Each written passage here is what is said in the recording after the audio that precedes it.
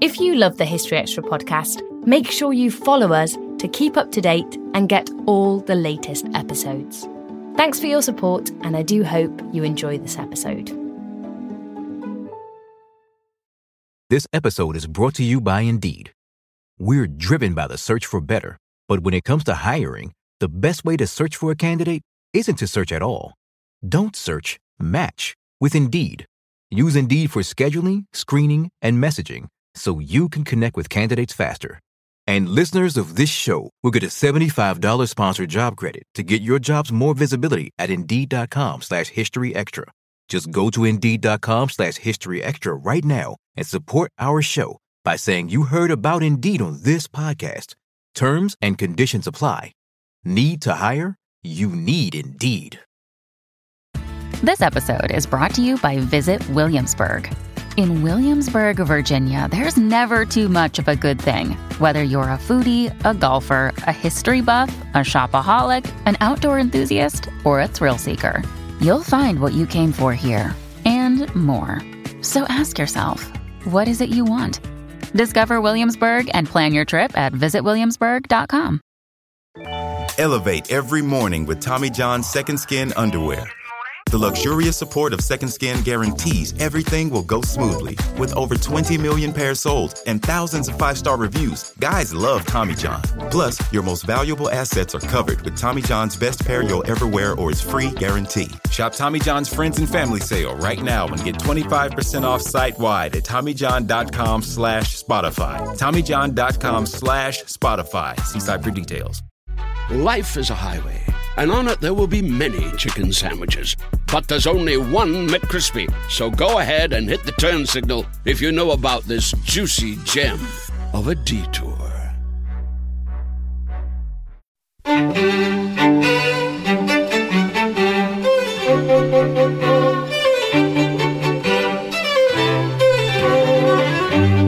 Hello and welcome to the History Extra podcast from BBC History Magazine and BBC History Revealed.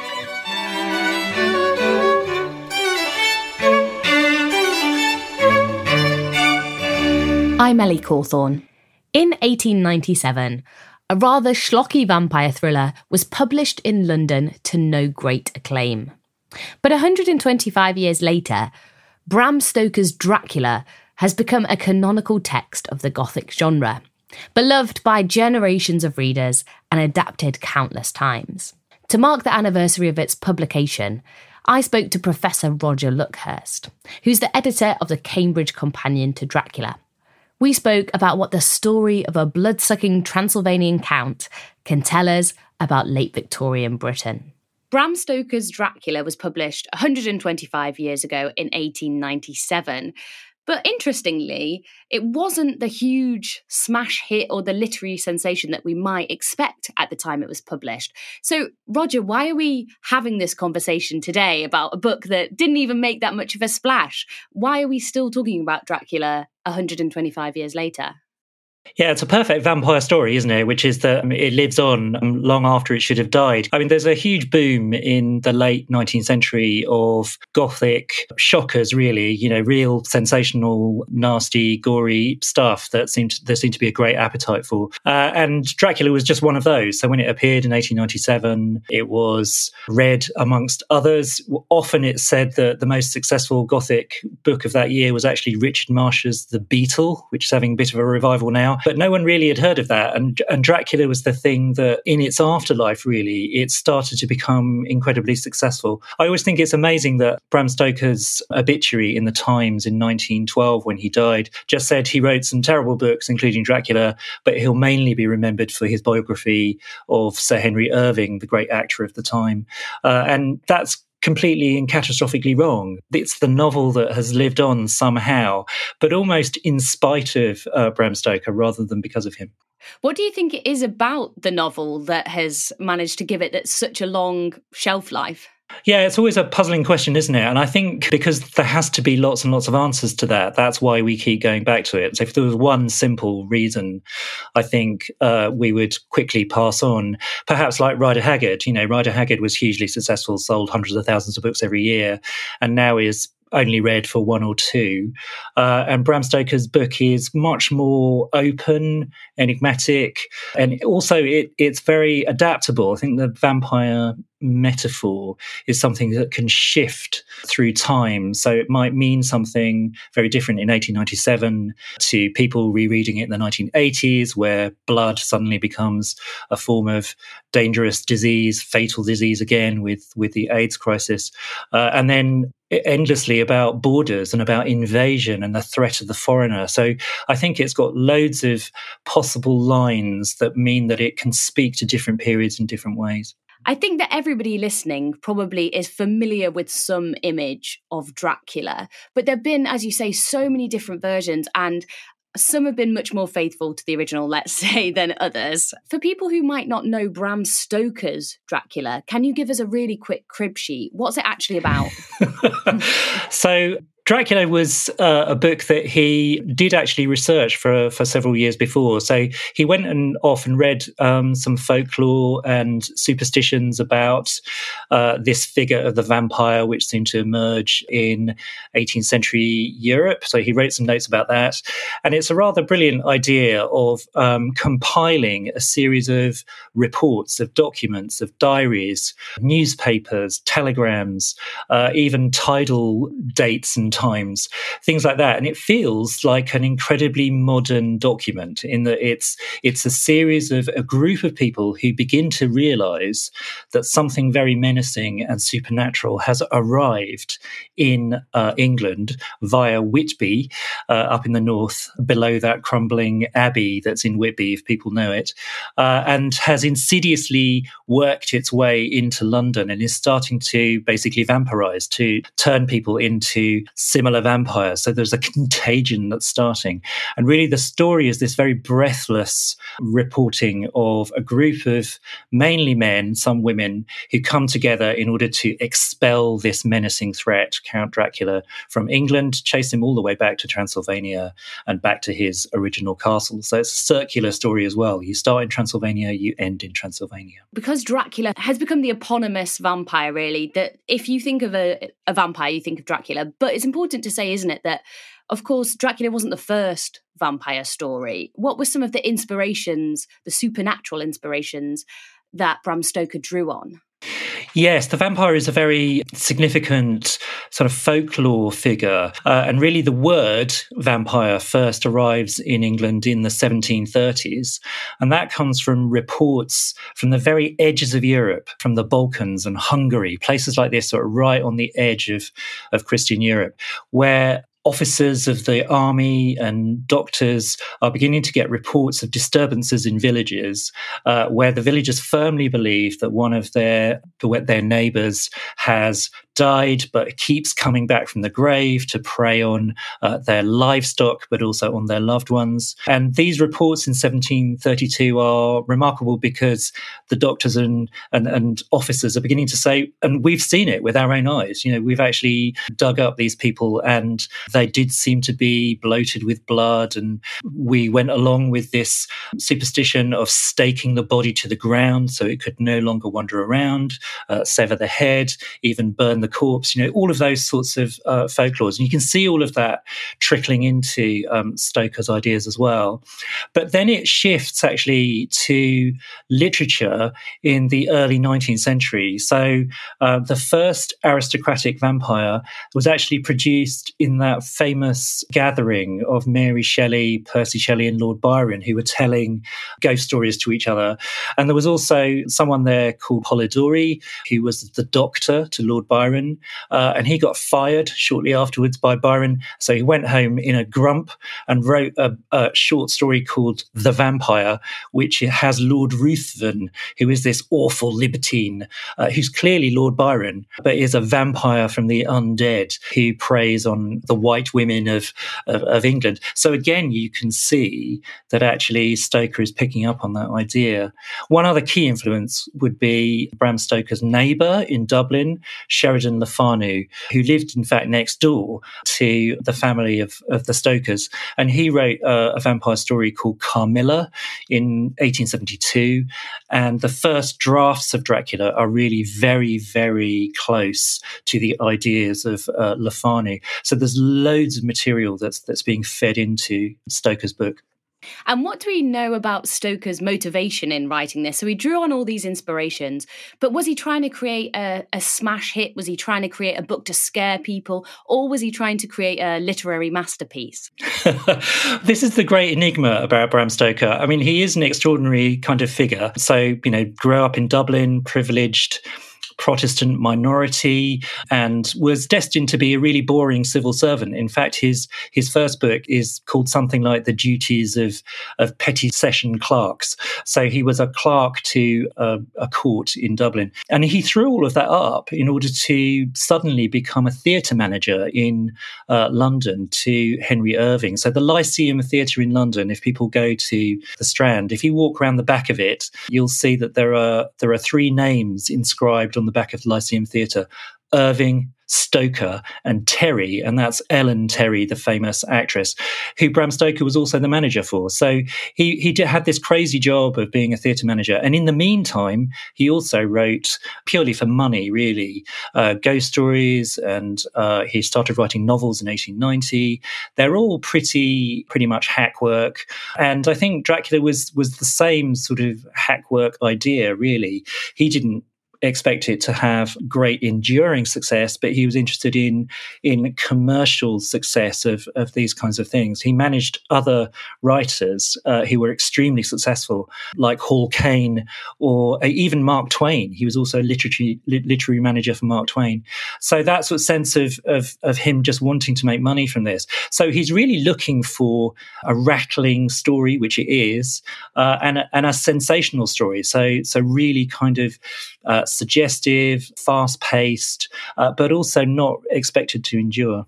Obviously, there are those sensational elements in there, but how did people respond when the book was published? What were some of the initial reactions to it? Were they shocked by this sensational content? Were people scared?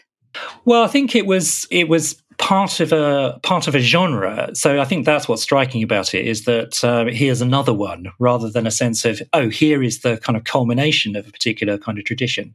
So there wasn't much initial reaction beyond here's another Gothic schlocky kind of thing. But then I think it is very striking to know that it has success almost immediately and around the world. So it was translated, weirdly, into Icelandic in 1899. There was a Swedish edition in 1899. There was even a Turkish translation in the 1920s. So that sort of sense of it clearly speaking to people is very important. And of course, it entered cinema in 1922 as well with Murnau's Nosferatu. So that sense of it kicking off across different places in the world meant that it sort of escaped really from its initial context. It is very local. It's very much about the anxieties and concerns of London in 1897. And yet this myth kind of escapes from that context. I want to ask you about those anxieties in a moment, but before we do, one more thing about the publishing is that it was published with this incredible first cover, basically just the word Dracula in red print on a yellow cover. Why was it important that it was in a yellow cover? Well, there are lots of answers to that, one of which is that there's a whole revolution in publishing in the late Victorian period. So before about 1894, the standard way of reading would be to hire your books from a circulating library. That's where W.H. Smith's comes from, this idea of a circulating library. So you would just really kind of hire things. And then you got a commercial project, which was to sell books much more cheaply and more immediately to the public. And they were known as railway novels because they were designed to be read on a railway journey, and also yellowbacks because they were in this lurid yellow. And yellow also acquires a sense of decadence and corruption. It's also a nice sulphurous, satanic colour, I think, for the 1890s. So there are lots of kind of resonances to this. So you do get this very kind of garish yellow cover with Dracula written in red on it, in blood red. And it's a very striking visual image, but that's because it's kind of facing out almost on a railway display and you need to be able to pick it out. It's a bit like a respectable, more elite version of the Penny Dreadfuls. Yes, that's right. So the Penny Dreadfuls are mainly known in the 1840s and 1850s, and they were serial books that just went on and on and on. So one of the most famous, actually, is Varney the Vampire, which is, it went on for years. You got a series of 8 pages or so every week. It was usually read out amongst working class families, and these books, these yellowbacks, these kind of Gothic shockers are definitely descendants from that, although targeted slightly differently. So not necessarily at a working class audience only, but given that the novel is all about middle class professionals, it's kind of looking back at a new sort of audience as well who are seeking sensation. Still to come on the History Extra podcast. Mina Harker is incredibly resourceful. She is not just a secretary to the men, actually. She is the information centre. She's like a data processor. So all of this information from the men comes to her. She types it up on this newfangled machine, the typewriter, and then turns it into an information system. She's basically a database.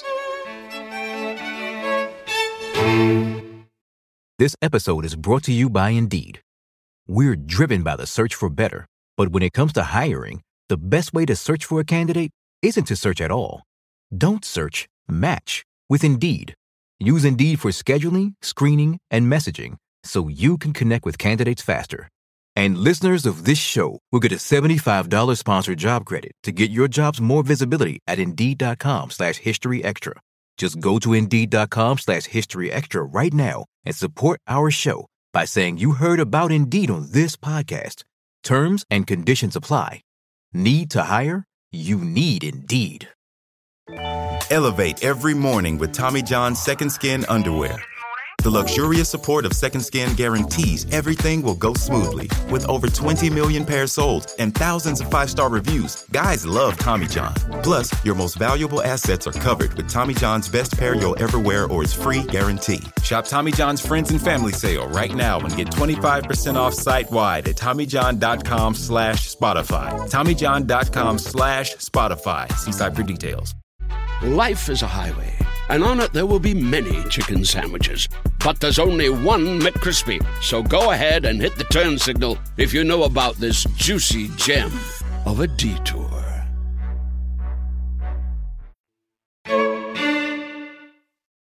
So you said earlier that Dracula is really about the anxieties of London in 1897. What are some of those anxieties? Yeah, well, this is the really striking thing about Dracula. So it comes out in 1897, which is, the Jubilee, 60 years on the throne of Queen Victoria. This is the Empress of India in charge of the largest empire ever seen. This ought to be a kind of great moment of confidence and assertion. And in some ways it is, but it's also a period of anxiety about decline and decay and is there anywhere else for the British Empire to go? So there is a sense in which Dracula is speaking the unconscious of that period. I do think it's really interesting that one of Dracula's houses in London that he buys is in Piccadilly, and I think it's the nearest you can get to Buckingham Palace. So it's almost as if he's deliberately saying there is this dark shadow, this monstrous figure who's hiding very at the heart of empire. So that's one kind of sense in which, okay, so it's speaking to anxieties, and what are they? I think there's a sense, obviously, of insidious invasion. So by 1897, you have a real influx of migrants coming into the country. We know from the present day the kind of discourse you get around refugees and migrants. So there were lots and lots, hundreds of thousands of Jewish Eastern Europeans arriving in London, particularly in Whitechapel in the East End of London.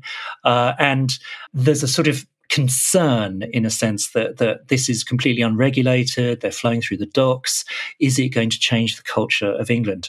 And classically, that nationalist concern is really focused on the threat to women, the threat to the purity of the bloodline, all of those sorts of discussions. So Stoker is really playing with those kind of concerns.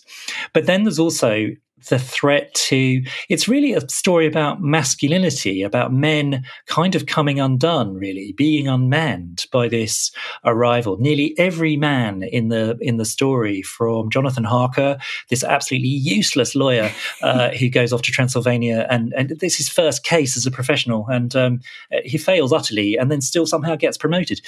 So he comes very much undone, has a brain fever and a breakdown.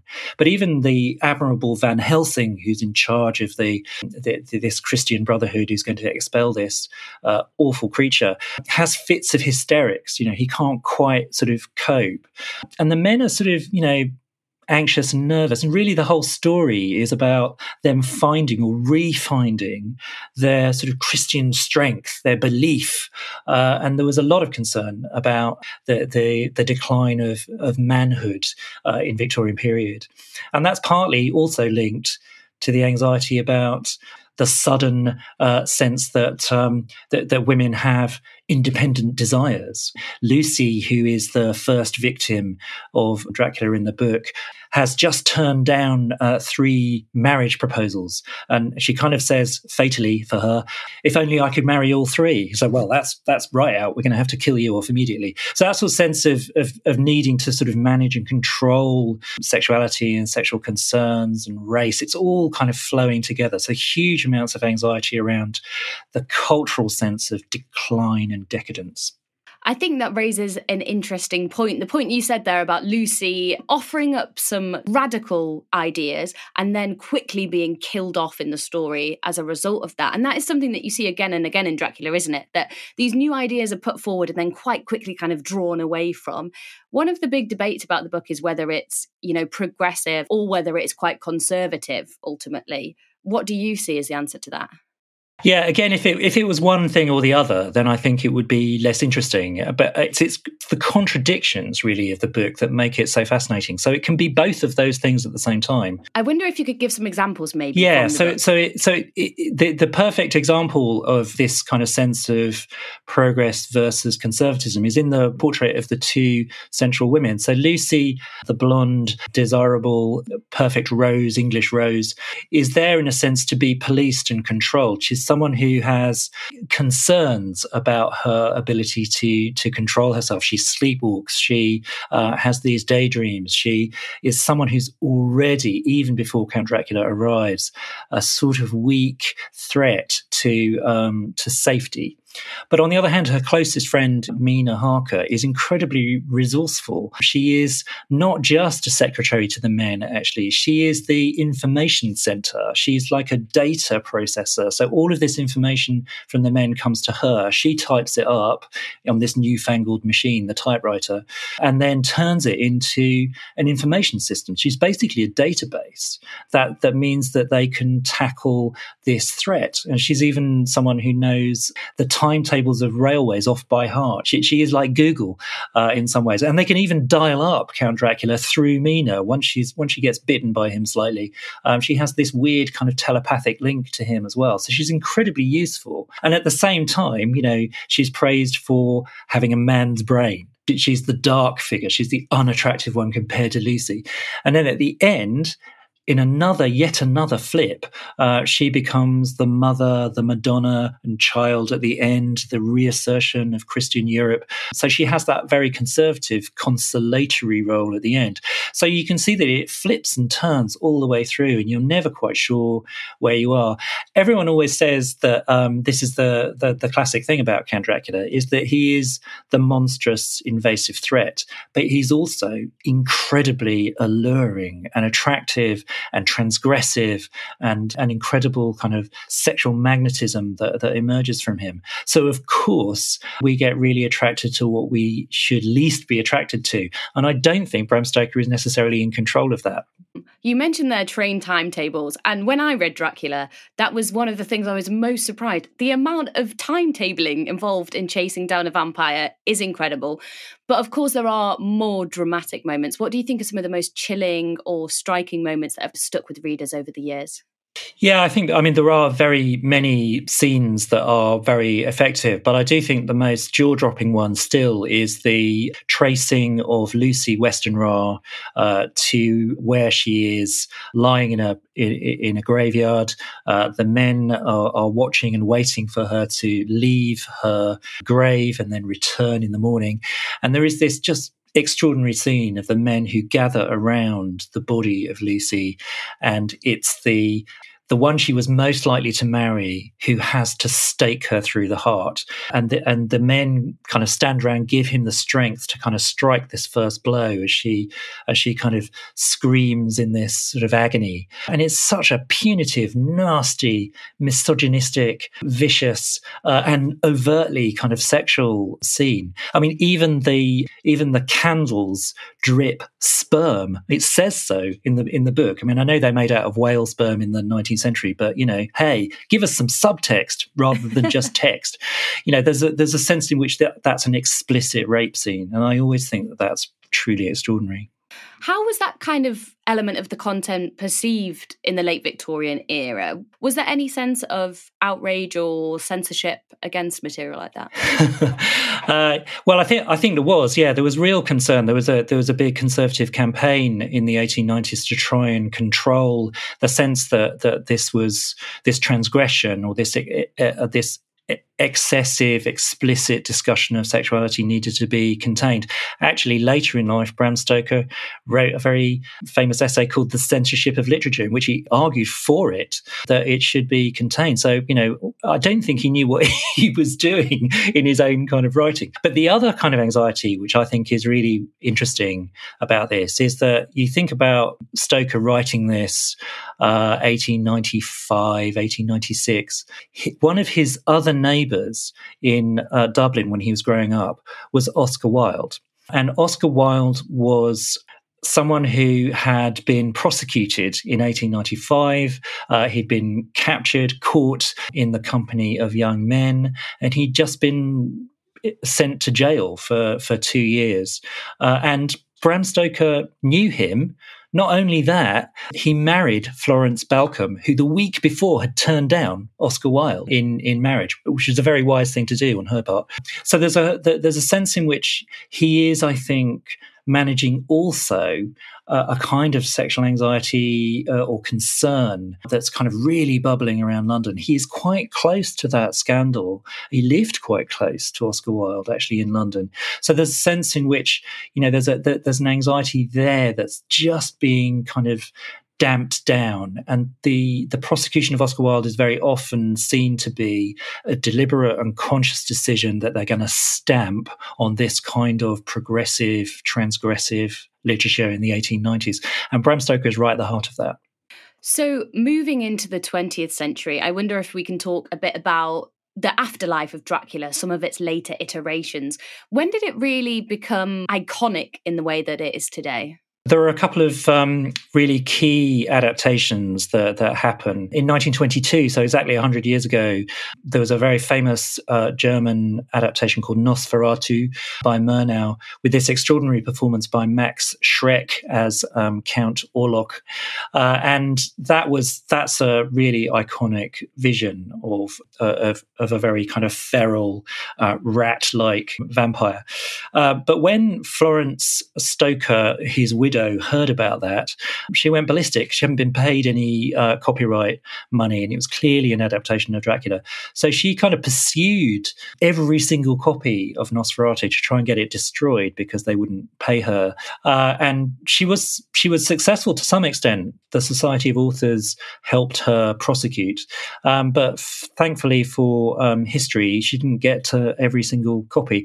Otherwise, we wouldn't have that. She became much sharper about following through on copyright from her husband's estate. So in 1924, there was a theatre adaptation, which was very successful in both London and New York. And it's that adaptation which then turns into the 1931 Universal Studios film Dracula with Bela Lugosi. So Bela Lugosi fixes a certain movie image of Dracula in 1931. And so you get this quite early. And ever since then, there have been hundreds and hundreds and hundreds of adaptations of Dracula in various kinds of ways. And this constant evolution of the idea of the vampire through cinema. Of all of those adaptations and iterations, I wanted to ask you which your favourite is. Okay, so there might be adaptations of a kind of narrow Dracula which are worth talking about, and I do still think that the Hammer House of Horror 1958 version, directed by Terence Fisher, is really strong. And again, that's something that we need to remember was in a blood-curdling Technicolor for the first time. So that sense of him as this kind of really demonic figure, but with kind of covered in bright red blood, was a very striking, shocking post-war image, I think, for dull, dreary England in the 1950s. So I think that's still worth going for. I think there have been really interesting versions of this, and you can go kind of really low, so there's lots of low cultural B-movie stuff. You also go really high and avant-garde, and one of my favourite versions of Dracula is actually this very avant-garde film by a Spanish director called Per Portobello, which is called Quaderquec Vampire, which came out in 1971, who hung around on a set that was filming Christopher Lee yet again as Dracula in the late 1960s. And he made this very avant-garde film where he kind of shot both the film being made, but then also would let the camera drift off from Christopher Lee and sort of show you the really kind of tacky scenes behind the scenes, all of the terrible kind of cobwebs that were being sprayed by assistant stage managers. And it completely demystifies Dracula in this really interesting way. And, you know, you can tell that it's still an incredibly political thing, because Spain at that time, when it came out, was under the dictatorship of Franco, and the authorities immediately banned that film because, in a way, they saw it as a mockery of General Franco, this kind of fascist leader. So there's still got this immense kind of power behind the image of Dracula. And why do you think that we should still be talking about Dracula today, or why should listeners go away and read it? Well, I think you should read it because it's an immensely enjoyable, rattling read, but it's also, you know, it's full of really interesting insights, I think, into late Victorian culture, and also a sense in which some things persist, I think. So that sense of anxiety or nervousness about race, about migration, that element of it really comes back and feels very kind of current. And then, because everyone's always interested in saucy sexual stories, it still does have that sense of transgression to it as well. Not just necessarily in this conservative way of killing off Lucy and trying to contain that, but in the sort of over exaggerated allure of a monster like Count Dracula, a libertine who is able to have any kind of sexual imaginary around him. So I think there are lots of things to get absorbed by in the book. That was Roger Luckhurst. Roger is Professor of Modern Literature at Birkbeck, and he's also the editor of the 2017 Cambridge Companion to Dracula. Roger also appeared on the History Extra podcast in January this year to talk about Gothic more generally. If you'd like to hear that podcast, just search for The Gothic in your podcast feed. Thanks for listening.